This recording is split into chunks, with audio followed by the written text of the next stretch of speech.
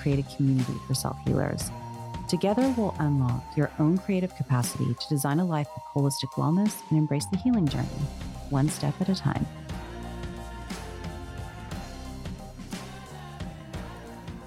Well, hello, everyone. Welcome back to the Art of Podcast. I am your host, Leah Fisher, and I am thrilled today to have my friend and my former therapist and just a really dynamic voice talking about so many issues that are so relevant to all of us. And just welcome, Ashley Berges.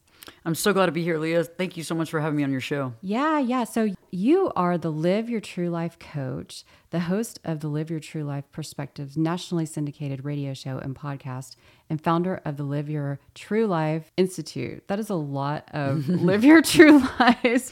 Tell us about that and tell us about how that came to be and who you are and all that.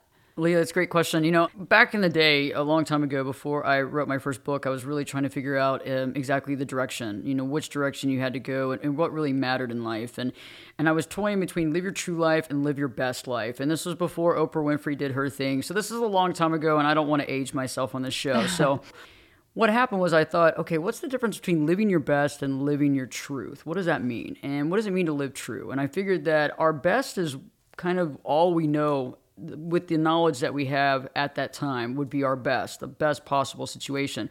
But I feel like there's more to it. I feel like best is best, but I think that truth, there's something deeper about being in your truth. What does that look like? It's about being authentic. It's about letting go of the things that have been put onto you as a child. And that's one of the biggest things that I think people overlook when people talk about being authentic and being comfortable in your own skin is honestly, we have a lot of things put on us when we're growing up, when we're in the family dynamic. We're told a lot of things that we are that aren't really true.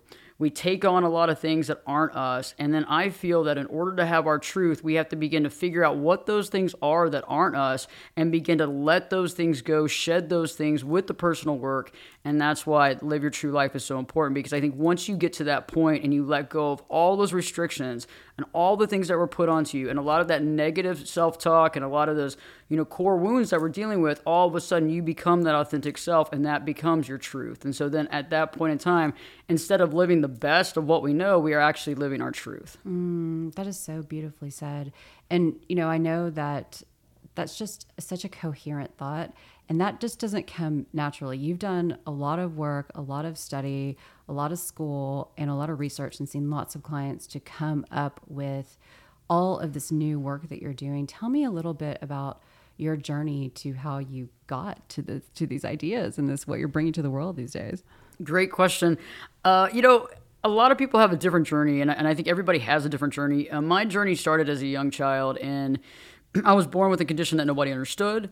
I was in the hospital for 200 plus days out of the year, wow. Years and years in a row. My life growing up was really tough, health-wise. And I remember going through that, trying to figure out what it was. What did I have? Why did I feel so bad? Why was I always sick? Why was I always in the hospital? And, growing up was hard because nobody understood it. Can you tell us what the condition was? Yeah, well, I finally figured it out. It took 21 years to label it. Oh, wow. In middle school, high school, they thought I had multiple double hernias, all kinds of different things. And then I had experimental surgeries done on me. And then I almost died on the operating table, actually, 2 different times. And then I had experimental surgeries done on me eventually when they figured out what it was. So they eventually figured out that I have a venous lymphatic malformation, which is a second lymphatic system, which apparently is super, super rare in the entire world. So I became this medical marvel that, they want to study and experiment on. And so going through that process and then doing experimental surgeries, I did 2 of those experimental surgeries, and then I stopped because it caused thrombosis throughout my entire body, blood clotting, not a good thing. And I didn't trust the system. And then I was really glad that I trusted my instinct and I trusted my gut, because a few months later, that same surgeon killed 4 people on the operating table. So I'm glad to be here. It's so important to listen to your intuition. It is. And many of you discount your intuition. And we do discount our intuition a lot because we're told to override it, to overlook it. Some of us are in relationships where you're catching those red flags, but your intuition is telling you something, but you keep holding on to a whole plethora of red flags. There's a lot of things that we're doing here when we're not listening to our gut. And so I was able to actually single-handedly save my own life. And going through that process my whole life And, having a handicap sticker for a long time and not being able to walk and having all these issues and having all these pains and all these problems, it really kind of came to a crescendo. But I remember throughout every day of my life, I never knew when I was going to be here or if things were going to change or if I was going to die. And so you look at life so differently if you think that you're not going to be around. And I know that a lot of people are kind of on the other side of the coin where they have this really healthy life growing up and then, they get older and in the final stages of their life, they come into some sort of situation, cancer or some sort of disease or something, and it makes them question their reality. It makes them question everything. It makes them, connect with people, right the wrongs, do the apologies, get to know people. A lot of times we start straightening out our affairs, right? Well, I started straightening out my affairs and understanding life and the human condition when I was super young. Because I didn't know how long I was going to be around. Right. And so it changes everything. So you get to know people. You understand the reasons why they do things. You start seeing what they're doing. You start understanding patterns with people. You start understanding what people love. You start understanding their dedication, the dynamics. The human condition becomes very obvious. And then when you also start getting right with yourself and saying, hey, I don't know what's going to happen, but I need to get right with me in this moment. And that's such a beautiful thing. I mean, even though that had to be agonizing for you to go through, I mean, I can't even imagine how much of the emotional turmoil you'd have to go through just dealing with a chronic illness so young without any life experience or any frame of reference, but probably catapulted you into, I want to help people. I mean, you probably knew you wanted to be a healer and a helper from a very young age. Is that correct? You've nailed it for sure. Exactly. I knew that I always loved the human condition. I love people. I really connect with people, and I liked understanding people's plights. I love understanding the reason why somebody does something, and I think we all have reasons for doing things, and that's what's so interesting is that when we're in the middle of it, we don't realize that the other person in the relationship or whatever is actually kind of mirroring us in some way. Their fear is very similar in our fear, but our reaction to that fear is different from their reaction. And so that was something I started catching as a young kid. It's like a puzzle piece. Like the dysfunction, it's like it's perfect fit puzzle piece, although it's different. Exactly. The dysfunction is perfect. Yeah. Because it's the exact same thing, but it's done in a different way and it's shown in a different way. And so it's interesting how it fuels our fears. But at the same time, if you kind of step back and say, okay, wait a second, and it's hard in our own life, but I get to do this with clients every day. But like the other day, for example, I was talking to a client. She was like, well, I was fear of, abandonment, fear of him leaving me. And I said, I totally get it. I said, but the reason why he started this entire pain process within your relationship is you made a comment about going to New York and moving to New York permanently. You scared him. You created this abandonment fear in his head. And then he literally, the dominoes just started going. He started freaking out and he started putting things into motion to jump into monkey branch to another relationship because he was already in fear that you were going to leave him. You were in fear of abandonment. That's why you made the comment to him to try to get him to make a comment to you about how you should stay. But he didn't do that. You see what I'm saying? But both people are in fear of abandonment. Yeah. But they're shown different ways. Yeah. So like say someone is in a situation like that where, they're feeling victimized by a certain situation and they start to realize that they had a part in it. How do you suggest someone takes a pause to really look at their part so that they aren't contributing to the toxic cycle of whatever situationship they're engaging in? That's a great question, Leah. Awesome. Exactly. It's about stepping back. One of the things that I've realized is that when we start having problems in any relationship, it's time to step back because there's something not right. There's something not right. And I think the general consensus here, and I know we've all done it, is we get online, we go to YouTube. Thank God everybody goes to YouTube. I really like YouTube. I'm a big proponent of it. She's a big deal on YouTube. So you guys definitely, I'll link her YouTube in the show notes. Definitely check out YouTube. But we go on YouTube and we start understanding like what's wrong with my partner. What's wrong with that person? Are they a narcissist? What's going on? What do we have here? Yeah. And we start trying to qualify and quantify them instead of sitting back and saying, okay, we all need to know what we're dealing with, but we all need to know why we're dealing with it. And then also realize that a lot of the things in our relationships are just symptoms of the situation that we need to deal with internally. Yeah. What are your thoughts on, it's kind of woo-woo, but that like, we actually are attracting that kind of energy because for the main purpose so that it can show us what we need to heal within ourselves. I think it's right on. I think we deal with that all the time. I think that actually we bring to us that because of our subconscious. I think that the universe gives it to us. For example, I was talking to a client 2 days ago, and I said specifically, do you remember back 6 months ago before you entered this next relationship? I said the universe will give you a similar relationship with similar issues, but the two women will look completely different. Will be probably, I mean, you wouldn't be able to say, oh, they're similar, because you're looking at things that don't matter. You're looking at looks, age, that sort of thing. You're not looking at pathology, and you're also not looking at your own issues. And sure enough, literally his hands were in the air going, you're right, because it's the exact thing. I said, because we worked so much together, but apparently we still haven't done all the work we need to, because you brought it right back to you. The universe was wanting to see, are you going to catch it soon enough? Are you going to be aware of it, see the red flags, and then internalize and say, okay, wait, this is similar, and then why am I accepting this behavior? And in this particular situation, the person is being put down constantly by their significant other, ridiculed, that sort of thing. And I said, we've already done this before. Yeah. But it's hard to see, because when you're in like limerence and love and like those brain chemicals, like it almost blinds you. They say love is blind because it blinds you to the red flags. You're just feeling all those feelings. And then it's hard to slow it down. Maybe you've already like engaged in sexual behavior, and then you just can't see it until 6 months to 2 years. You sober up and you're like, why am I dating the same fucking girl I did last time? Damn it. Like it's hard. It's, so yeah. So, okay. I'm just going to ask personally for me, because, I'm sort of dating, but I'm just like dipping my toe, because all this stuff is so relevant to me. It's really hard because of the reason why it's hard for everyone. But like, okay, say I'm like struck by lightning. They're the best thing ever. And then I see a red flag, but we just had the best time last night. It was so romantic. And it was so this, like, what, if I was your client, what would you say to me? Well, that's hard. And it's hard because we're having a fun time. Things are going well. Overall, things are going well. But I think at the time of the red flag, as long as everybody's kind of in a sober situation, confront it at the moment.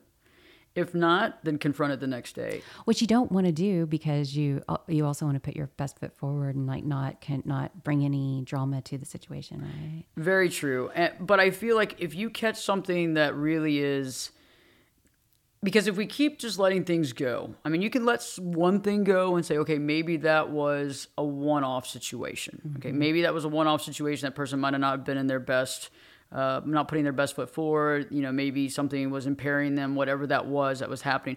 But I think if you catch a situation on a second time, that's when you have to have the sit-down conversation. Yeah. And you got to do it. You can't go backwards. You don't want to retro this. Because I know it's a lot easier to let it go in the moment, come back the next day or 2 days later and say, hey, you remember when you said this or did this? It's the same, and I hate to say this because I don't want anybody to think that, but I have a dog and I love my dog. But when my dog does something wrong, honestly, like let's say, for example, he's like yelling, he's like barking. I'm going to say, hey, stop barking. I'm going to make the comment right then because he keeps barking. I'm not going to wait till 2 days later when he's not barking and have this conversation with my dog, even though some of you will say you can't even have a conversation with a dog anyway. But I think dogs pick up on it. Yeah, no. But the same thing is for humans. We forget things. All of a sudden it's like, oh, that was a big deal for you then. Why are you bringing it up now? Mm-hmm. And I think I hate to say it, but sometimes we have to put a little stop in the fun in that moment, and especially on the second time, the second red flag, and say, hey, can we just sit down and have a conversation and try to be as calm as you can and just try to bring up kind of just the facts of what happened and see how that person responds. The thing that concerns me, though, when we do bring it up is you have to watch if the person does augment their whatever they were doing. Is it because they're augmenting it because they want to? Or is it they're augmenting it because they know that you're kind of on to them? So you have to also look at that pattern in the background too. But I think you got to call them out on the second time. You literally got to sit there in a positive way. Try not to be combative or defensive and just see if you can have a conversation. Is there a reason why this happened? Tell me, because it's probably a situation that they're dealing with that they might not even be aware of. Yeah. And if they do get turned off by it, or if they don't want to date you anymore because you're bringing it up and trying to communicate, then that wasn't your person in the beginning anyway, Yeah. No, it's not. I mean, because if they don't want to talk about it, that's kind of your bird's eye view into what's going to happen in the future. You didn't know you were going to be doing a mini therapy session. I'll Venmo you It's later. Perfect. It's perfect. But if we can't talk now, how are we going to talk later? Yeah. And if it's about this one thing, that's kind of a sign.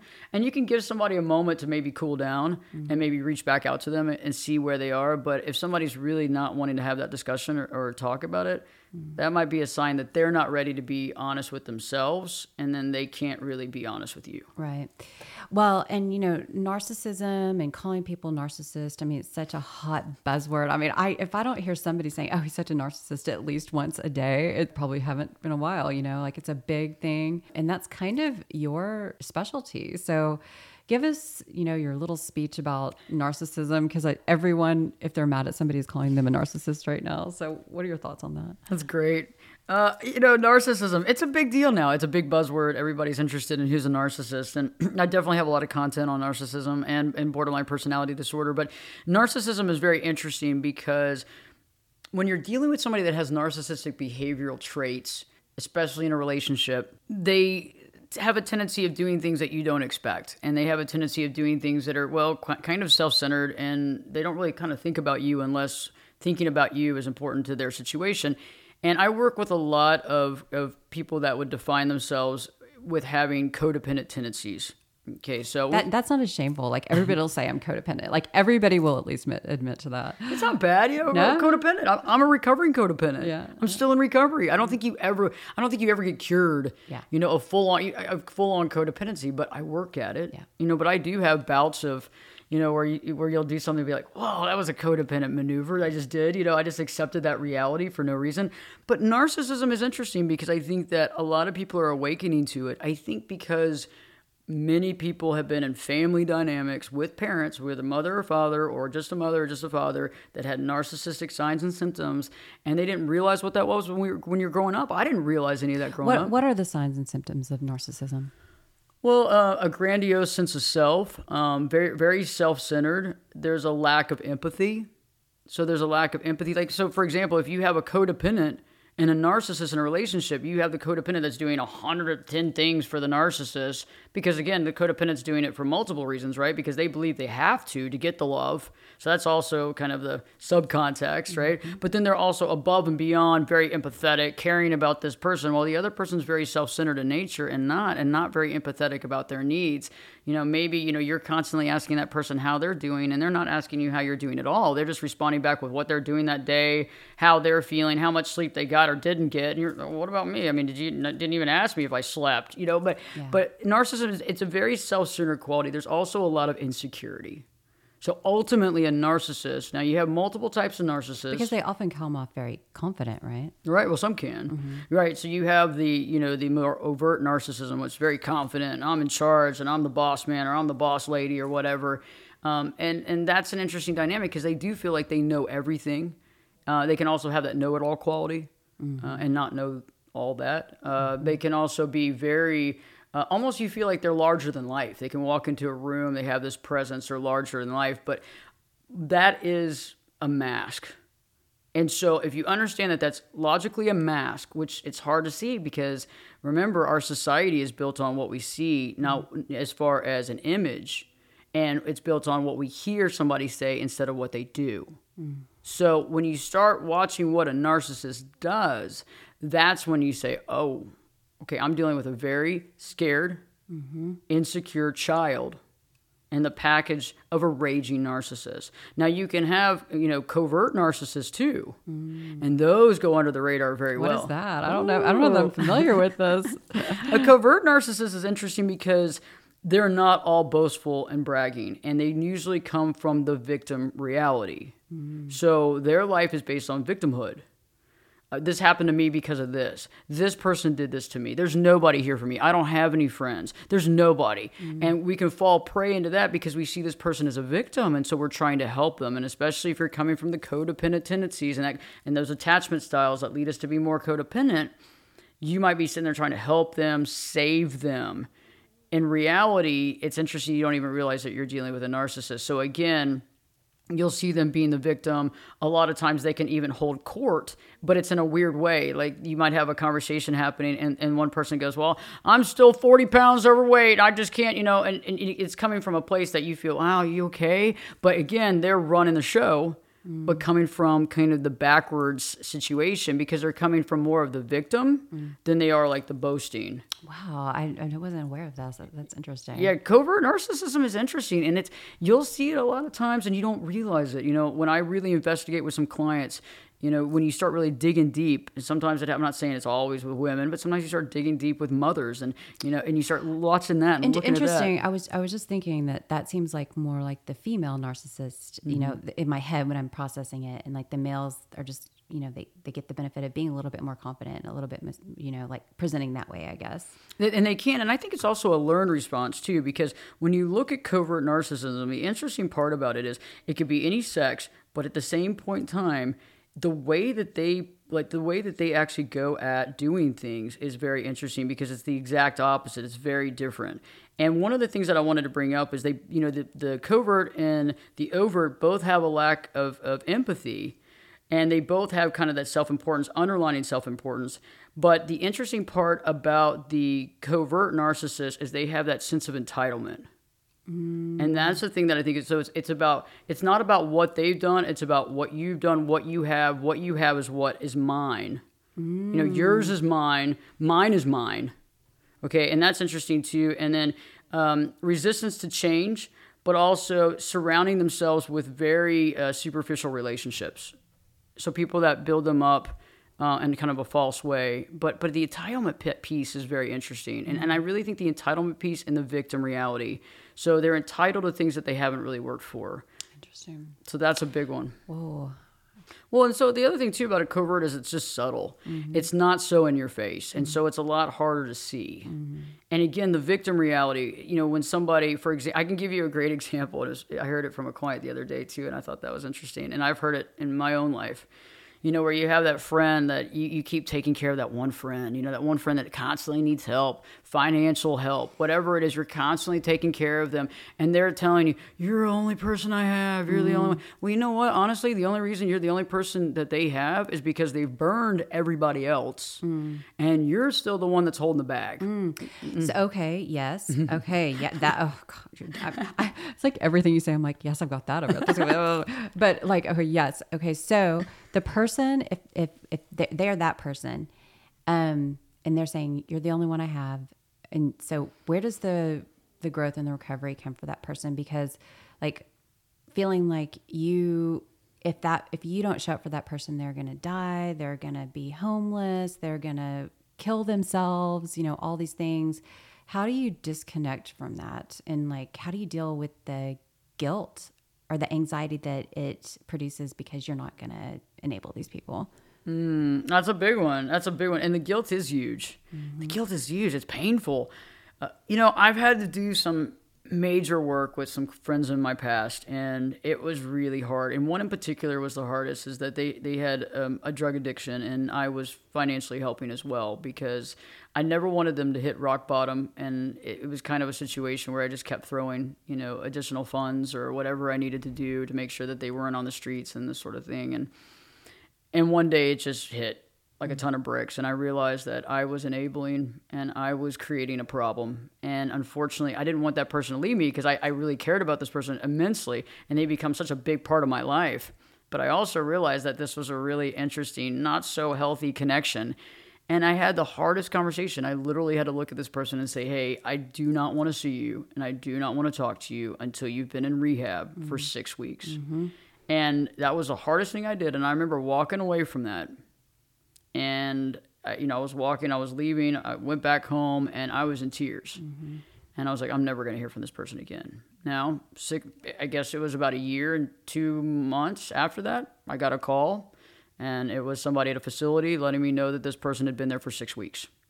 So it can work, but, again, you got to think about it. There's been people that I have had to let go of that are not going to come back around. Yeah, they may just fall. But think about it. If we keep enabling them. So this is the thing, like you said, somebody saying, they could be on the streets or what have you, or they're, whatever.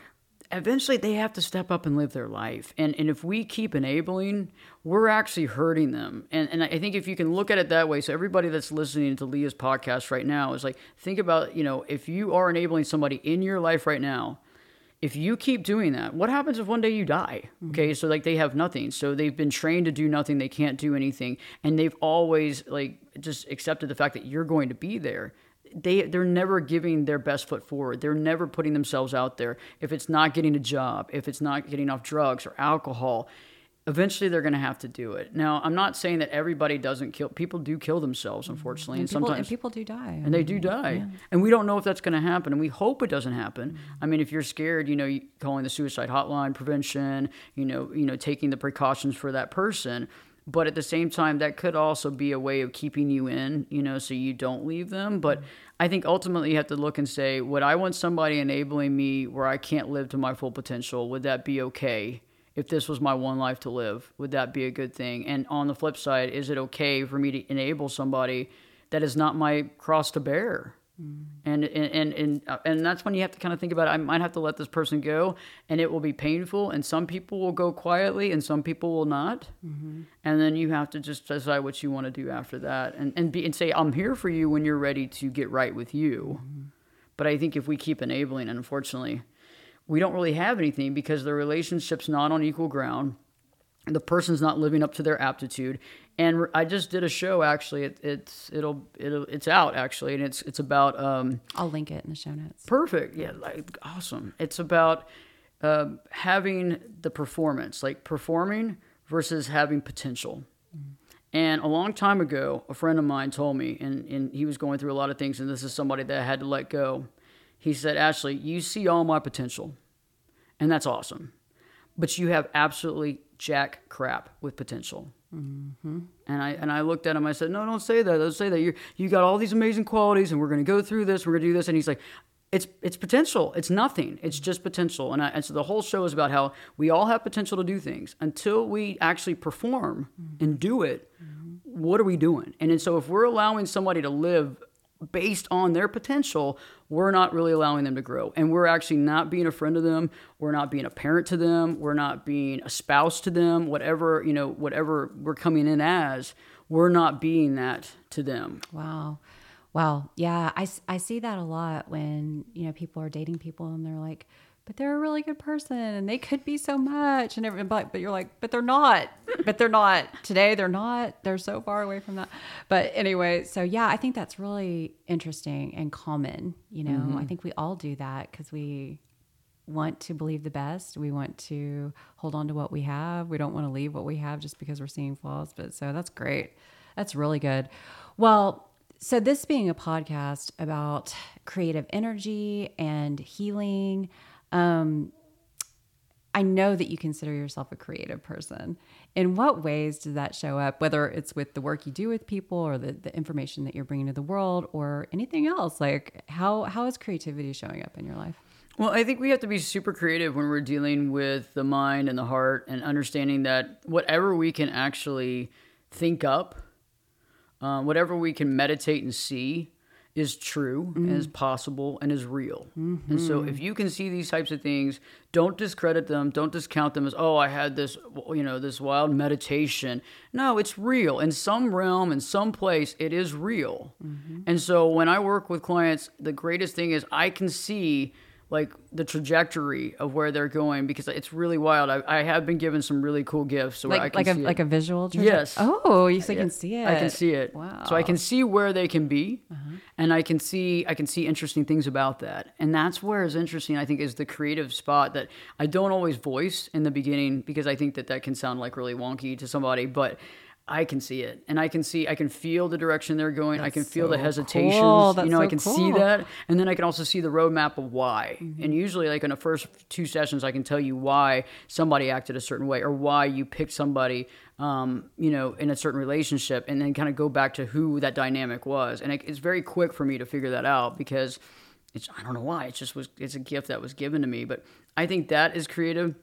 And then I also am always trying to find ways of living better. And so I have some stuff coming out soon and eventually it'll be out, but I have a master class that's about to launch here in the next month. And then I have a book that I will launch with it as well. And it's just better ways of living. And it's very creative and it's very deep. But it's things that most people have never thought of, and it's things that I really have been thinking about for a long time. Do you mind maybe just giving us a little sample, a little teaser? A little teaser. Okay. I figured out how to figure out how to live mindful and how to be present. Can we bottle that? I'd like to be an investor in that, please. Thank you. Perfect. I need some help. It's going to be amazing, but it's right. It was right in front of my face, and it's something that we can benchmark from, and then use that benchmark to keep connecting. And that's what's going to be really helpful, because I think we can all talk about mindfulness and we can all talk about being in the moment and being present. And that's easy jargon to say. And it's like, oh, wow, let's all be present. Let's all be in the moment.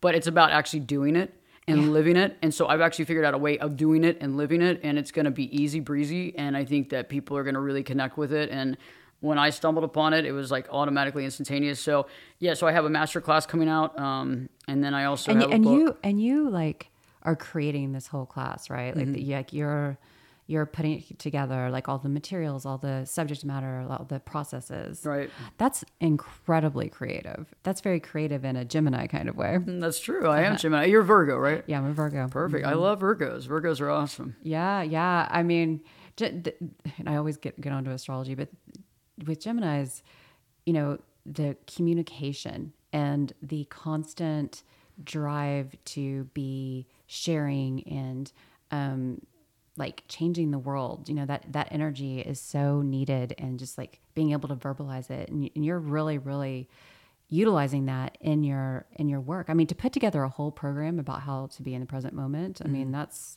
huge. Thank you. Yeah.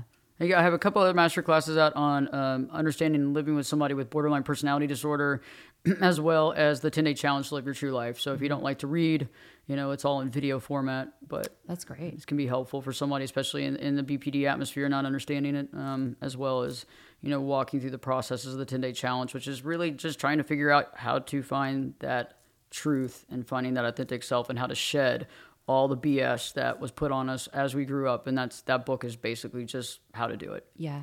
And of course, as I said, everything that she references, I'm going to be linking in the show notes so you can go and look at any of that. So like, where do you get your creative inspiration from? Like, because so many people have so many ideas. I think that health and wellness and spirituality is just rising, and so many people want to work in this space, in this area. And you've really manifested your education, your practice. Now you're switching to this coaching area. So how do you get the motivation? How do you get the creativity? You get a spark and then like bring it to fruition. Do you have a process around that? Yeah, I wish. Or is it just downloaded, or it just downloads from the source? I mean, honestly, I think that, whether you believe in God or however you define Buddha or whoever, but I mean, for me, it's God, it's the source. It just shows up, and it's there. It's like a big download, It's exactly the same way with me with painting. When I'm centered and I'm open to receive, things get created that clearly weren't from my like prefrontal cortex. It's like, where did that cool magic come from? And it's definitely from something higher. I love your artwork. Oh, thank you. Yeah, amazing. Thanks. Thank amazing. you. Yeah. I need a piece. No. I am so fortunate to do what I do. Like every day I'm just so grateful. And I know that you are too. I am. I totally am grateful to be able to work with people and connect. And that's something that's so important. Okay. So I know that you are the founder of Live Your True Life Institute. Tell me what that is. I'm fascinated. So it's kind of just this umbrella that I'm creating right now of amazing people that are going to come together and work with me. And I wanted to find the best of the best. And so the concept of finding the best of the best is finding the best, person to do EMDR, finding the best person in trauma, finding the best person in, childhood trauma, finding, the best person, dealing with eating disorders. So what I'm looking for in finding, finding someone that has, expertise in divorce and is a divorce lawyer that has turned into a life coach. Oh my gosh, that would be amazing. Finding, so it's been, finding someone that's dealing with, chemical dependency, addiction, drug addiction, finding someone that is really, trauma-based, family-based trauma. So basically the Live Your True Life Institute is I'm bringing in all these stars to be a part of it, and then I can actually have that as resources. So, I can't do everything, and I don't ever say that I could do everything, and I don't want to do everything, and quite honestly, I really do want to shine the light on other people because I do have the platform and the international platform to really work with people. And so I'm just finding the best people, and then we're going to eventually do some conferences and some retreats. So you're all going to be in the same building. So it's kind of like a one-stop therapy shop. Maybe someone could call or look on your website and say, okay, this is my issue du jour, and then you're going to have a specialist for that. Right. Whether it's local or not local. So it could be anywhere, around the world. Are you going to have any like metaphysical practitioners, like maybe some bodywork people or astrologers or anything? I would like to. Yeah. I think that's part of it too. I mean, I don't think you can have one without the other. So I know that some people say, "Oh, I don't believe in that," or no. I really do think that energy work is important. There's a lot of things. Body work is important. Astrology is important. I am very interested in, but know very little about like the somatic therapy. People who go in and like their body, like releasing the trauma through shaking, or do you know what I'm talking about? Yeah, I know about that, and that's very interesting. And I do think, I mean, we hold it in our body, right? I mean, I'd say that cancer and disease is also a form of trauma and fear and whatever those emotions and things. That's what we hold. That's why when people are stressed out or having a very stressful day, their back hurts, their neck hurts. I've even had clients that have had multiple back surgeries before they came to me, and I said, well, once you left the marriage, and they're like, once I left the marriage, the back pain was gone. I said, well, all of a sudden my headache is just non-existent. Exactly. It's like, well, maybe that was most of it, right? Yeah. But see, I think that's very important, is like, having that, having that body work, exercise is so important, being able to have somebody, Reiki is so important. I think that all these things can definitely be parts of the modules, because I don't think you can have one thing by itself. Yeah. Because it is mind, body, soul. I mean, if I just take care of my body, okay. If I just take care of my mind, okay. If I just take care of either way, I have to do all of it. And so that's what I'm really trying to, and it's the big picture. And, for someone that's kind of grassroots doing this, but I'm doing it. Yeah, you are. And and people may start out with some kind of therapy, maybe they just want talk therapy, and maybe they want EMDR, and then kind of grow, and they're like, okay, now I want to try this. Maybe I want to do that, and so that's really great that you're going to have that resource for them, that you can say, okay, we offer all of this. And are you guys going to consult with each other? Is it going to be a collaborative practice where you guys can all kind of discuss together? Or I think in some ways we will, in some ways we will. Legality reasons, we'll have to figure all that out. But I think in some ways, the one thing I want to happen, and that's interesting, because I wish that like all my teachers could all get in a room together and like say, okay, this, that. That would be awesome. Yeah. That would be really good, like a round table. Yeah, like, okay, like this, you're whatever. But yeah, just so they could all, just like if you had a cancer, you're going to have like several doctors, hopefully in a good world, that are all kind of communicating with each other about, I don't know if that could be done in therapy. Well, I think it can, and that's a really big reason why I'm doing what I'm doing, is because I would refer clients out to other people. And when you refer clients out to people that you're no longer that you're not working with at all, it's hard, because you lose touch of that with that client, and you lose touch of what's happening. And you can always go and check in with them and what have you, but you have no jurisdiction or anything over what's really happening to that client at that point. I've had some good experiences where I've referred out. I've had some not so good. I've had some poor experiences. And so in order to stop doing that is why I kind of came to this conclusion, is that, I think when somebody comes to you for help, if you can help them, you should. And you should have as many resources as you can to do it. And I like that, because I don't have to worry about letting that person go and hoping that things work out for them. Instead it's like, hey, I'm going to set you up with this person. If you like them and it works out, great. If not, we can go over here. And then I always kind of have a finger on the pulse, because the person came to me because they felt a connection with me that I could help. And that's what's so important, is that anybody that comes to you in life, they're feeling drawn to you. They feel drawn to you, and that means something to me. And so that's why I'm doing it. Reason why they're there. Well, I love that, and I can't. When do you think is like the target date for all that to come to fruition? We are working right now, so we have some people are actually waiting on me right now. So I have a therapist right now that's working with me. and she's amazing, and she's been working with me for a while, and so she's going to continue on. I have the divorce lawyer, life coach coming on. She's been waiting on me. There's a lot of folks waiting on me, so we're waiting on a lot of we're having to create a lot of the structure around everything, and that structure takes time. Yeah. But we will get the structure taken care of, and once we do, then it's just kind of awesome, because it's like, hey, this is the person you need to see. Hey, check out this person here. Let me go on and connect you right now. Let's just go on and set up the call, tomorrow.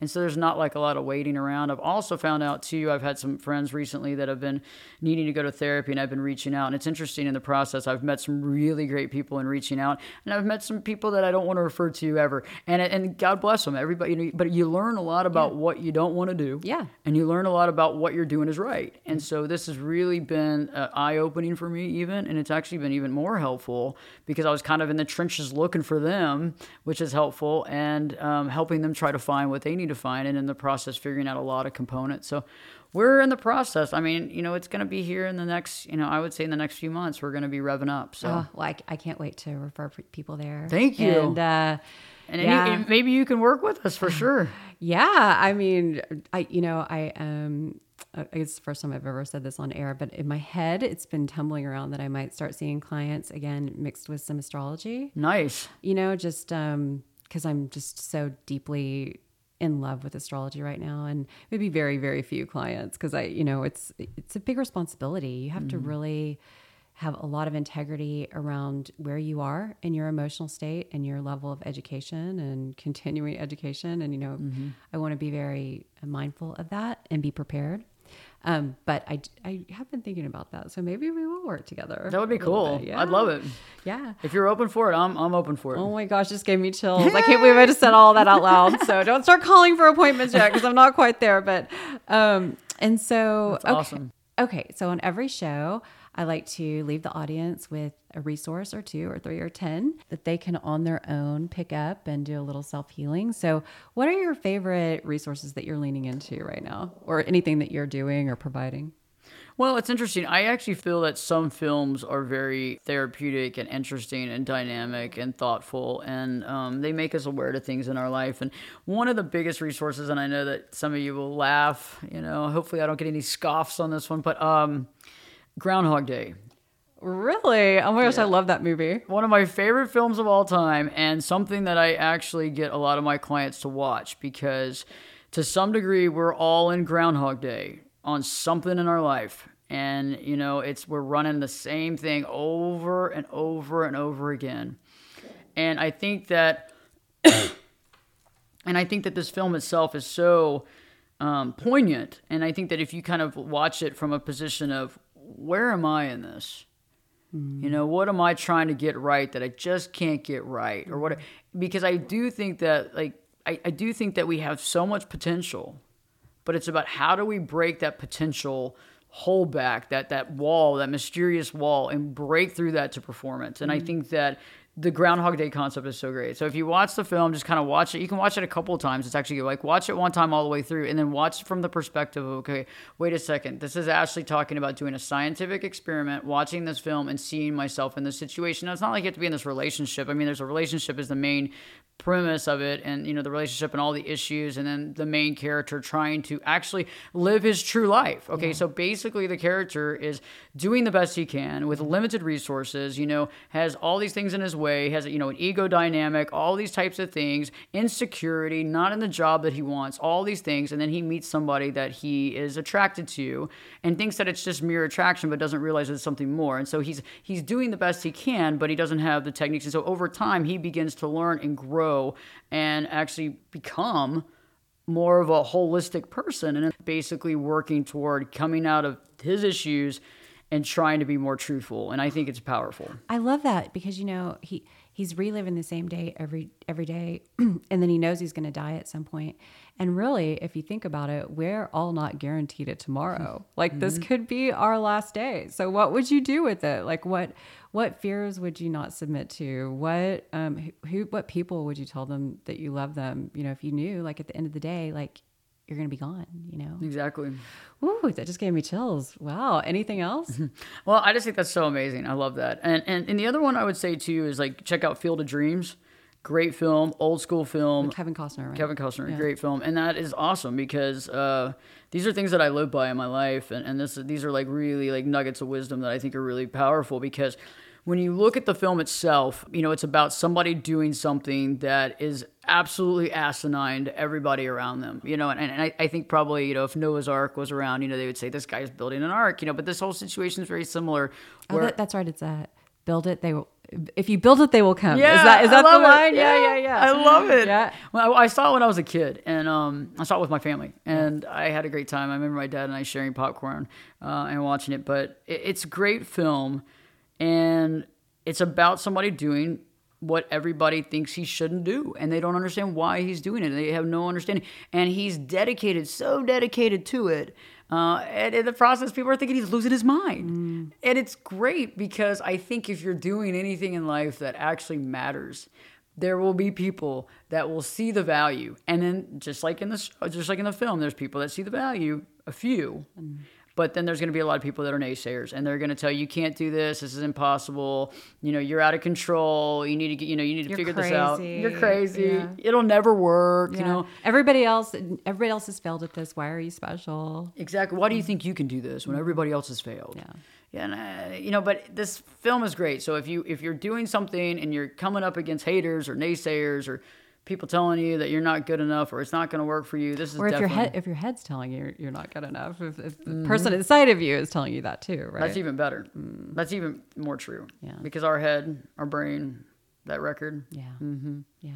Oh, I love those recommendations. Anything else? Last but not least, obviously, I'm gonna have to pitch the book. But yeah, the 10-day challenge to live your true life. My last book, I have another book coming out, but the 10-day challenge to live your true life is awesome because it's that book. It's great for anybody that's coming out of a toxic relationship, anybody that's in a toxic relationship that doesn't really know how to get out of it, anybody that's been in a series of cycles of toxic relationships, and anybody that's getting to know or wants to know who they are. This book is it, because I'm basically breaking down how you do it, how we find ourselves, how we find our truth, and it begins with identifying ourselves, because remember, many of us are in relationships where we're not holding up to any values. We don't have any values because we don't want to rock the boat. We don't want to be abandoned. We have all these issues, reasons why, which is fine. We all have these issues, but we don't have an identity because of it. And so I'm helping in this book basically walk you through how to have that identity, create that identity, that solid identity, so then we can begin to actually look at the real issues around us and see it truthfully and clearly, and then understanding what part we're playing in it. But then better yet, how do I develop my sense of self so I don't fall prey into relationships that are not for me, relationships that are abusive, neglectful, relationships that are, just don't work. And and that can be with friends, family, that can be with, romantic relationships. That's not just, romantic relationships. That could be across the board. I love this so much because, no one really teaches us how to show up in a healthy relationship, how to do all this stuff. This isn't in school. Our parents didn't know it. Most people don't have these skills. And so I love that educating yourself about all of this stuff, like arming yourself with something going into your next relationship or coming out, or it's beautiful. Okay, good. I think I'm going to definitely order that for sure. I'll get you a copy. Yeah, cool. Signed? For sure. Okay, cool. For sure. Okay. Well, okay. So are you taking clients right now, or, are you... I am taking clients right now. And then, Lisa, who's also working with me, is taking clients right now too. Okay. And, I don't know if you want to give them the website link or whatever. Yeah. So where can we find you? How do they get in touch with you? What's your social media? Like, how does everybody get in touch with you and find you? The first thing I would suggest is go to YouTube and just, go into the search bar and put in Ashley Berges. You'll find my channel, and it's pretty simple to find. Okay. And then I also was looking on your Instagram, and your link tree has a lot of information there for your website and everything else that they can go to your Instagram. What's your Instagram? The Instagram is at Ashley Berges. So It's Ashley Berges. And the only reason I suggest the YouTube is that you can get to know my personality. I guess after listening to the show, you probably get it. But if you want to learn more about kind of me and just like, do we connect? And then also there's some videos with Lisa in there as well. So you can get to know her kind of, the way that she is and her personality. And then the website, ashleyberges.com. Okay. And, as I've said 300 times today, I will link everything in the show notes that we've talked about, including the movies, to YouTube if you want to check those out. And you guys, Ashley, you're such a resource. You're such a bright light. I just love being in our little healing community with you. And I'm so grateful you came on the show today. Thank you so much for having me on the show. It means a lot to me. I'm so proud of you, and I'm so thrilled about your show because you're getting the word out there and you're really connecting with people, and that's why we're here. Yeah, that's why we're all here. Awesome. Okay, I will talk to you very soon. Talk to you very soon. Okay, bye. So thank you so much to listening to the Art of Podcast. I really love doing this, and I love that you're out there and you're listening. If you would do one thing for me, would you please go to wherever you're listening to your podcast and rate and review the show? It really helps us get distributed and get the information out to a lot more people. And that is just really my dream. Also, if you want more information, go to my Instagram page at Leah Fisher Art. I'm always doing updates and posting our resources and posting paintings that I've done lately. So, everybody's on the gram. So go there and check it out. And also look at my new website. It has a lot of great information on it. I post all my resources on my page, and you can scroll through there and click and link to all of them. And I don't know, I'm loving the new webpage. So go check it out. And until then, I will talk to you soon.